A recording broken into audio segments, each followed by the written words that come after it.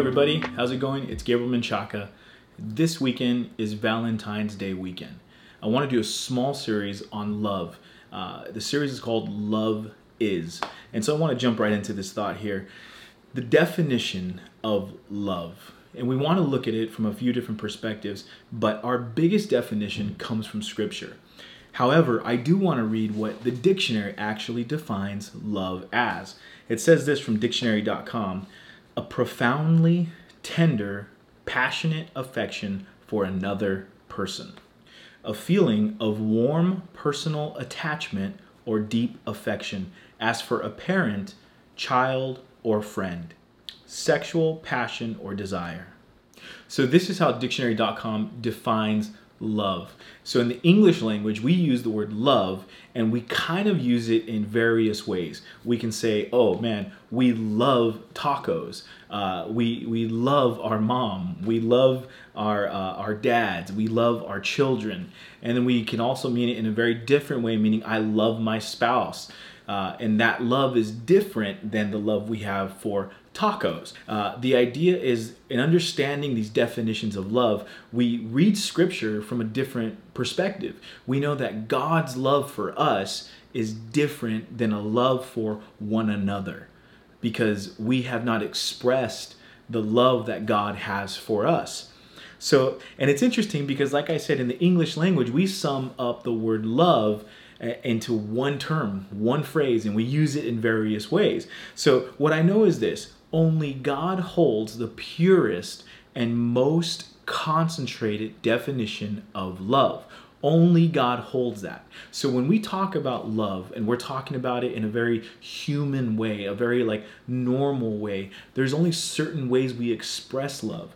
You know, one of the highest expressions of love is marriage. To say that I love somebody, I love them so much, I want to be with them the rest of my life. And so when we look at marriage and the idea of romance and all these other areas, we know that that's an expression of a deep love, or a love that has depth beyond the physical, beyond the attractional, beyond the infatuation. It means that there's a daily process that I've committed to say, I will love them every day of my life. During Valentine's Day, or as some call it, Singles Awareness Day, there is a lot that happens. There is a lot that society pushes. There's a lot culturally that happens. Family maybe puts pressure on people who are just friends to maybe, make it official. Are you guys actually dating, boyfriend and girlfriend? Maybe, the family's putting pressure for someone to propose or to, put some pressure to make things go, further, make sure that there's something real and serious going on. And Valentine's Day does a lot of different things. Some are thrilled for the day because you can outwardly express the depth of love you have. So if someone is, 100% in love, they go all out for Valentine's. We're talking roses. We're talking you rent a limo. You do all the things you can do to impress and to show this is how much I love you.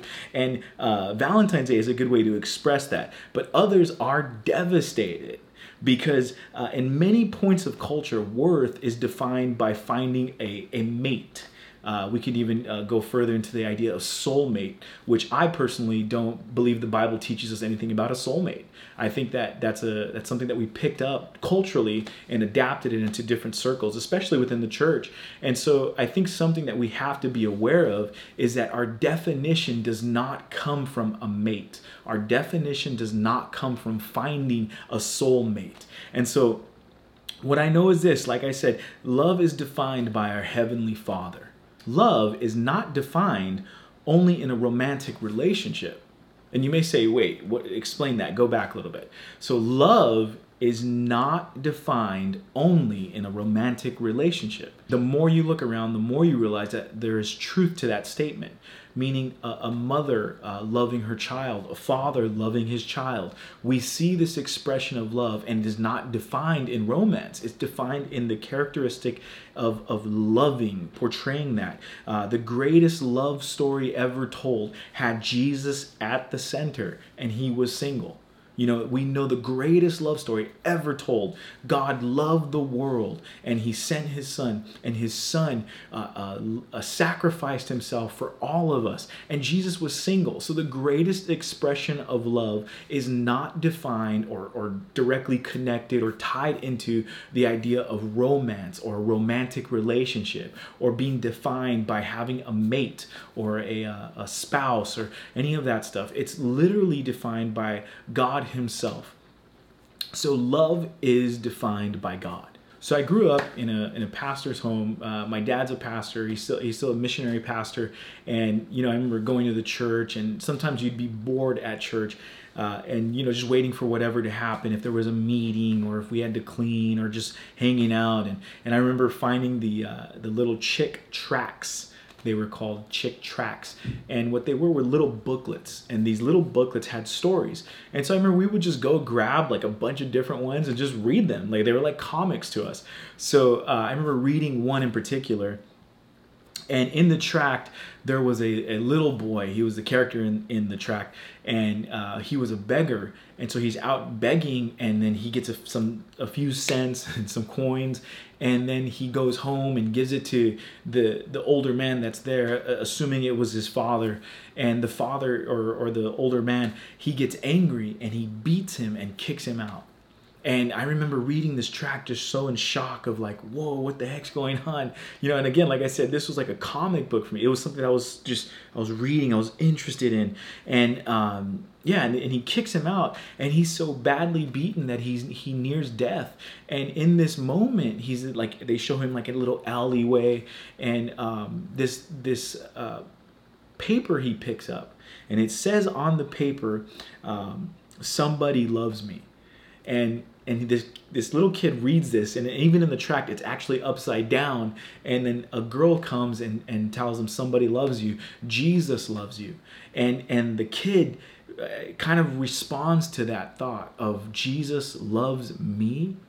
And you remember this kid that has been rejected, he's been beaten, kicked out of his home, he wasn't good enough, and he's in this alley, and basically like he's near death. And I remember reading this as a kid and just being so like wrapped up in this thought of, man, what's going on with this kid? And then he reads this thought that somebody loves me and Jesus loves me. And the track shows the kid actually, it shows what looks like him dying. And I remember reading that and just being so like overwhelmed with understanding what love actually is. We know that God's love is the definition of love. Love is defined by God. We know that because Scripture teaches us. It's not defined by a romantic movie or a relationship or whatever culture or society pushes in. God defines love. And we know that Scripture teaches us in John 3:16 through 17, it says this, "For God so loved the world that he gave his one and only Son, that whoever believes in him shall not perish, but have eternal life. For God did not send his Son into the world to condemn the world, but to save the world through him." There is good news on this Valentine's Day weekend. Jesus loves you.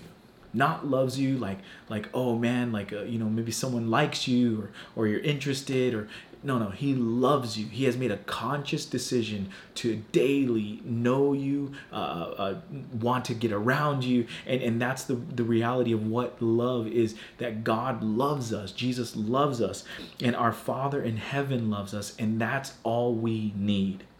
Love is defined by God. So on this holiday that tries to define love, remember that it has already been defined. God has defined love. Love is defined by God in the single greatest act of love the world has ever seen. Jesus giving his life on the cross so that we may have a full life. That's what love is.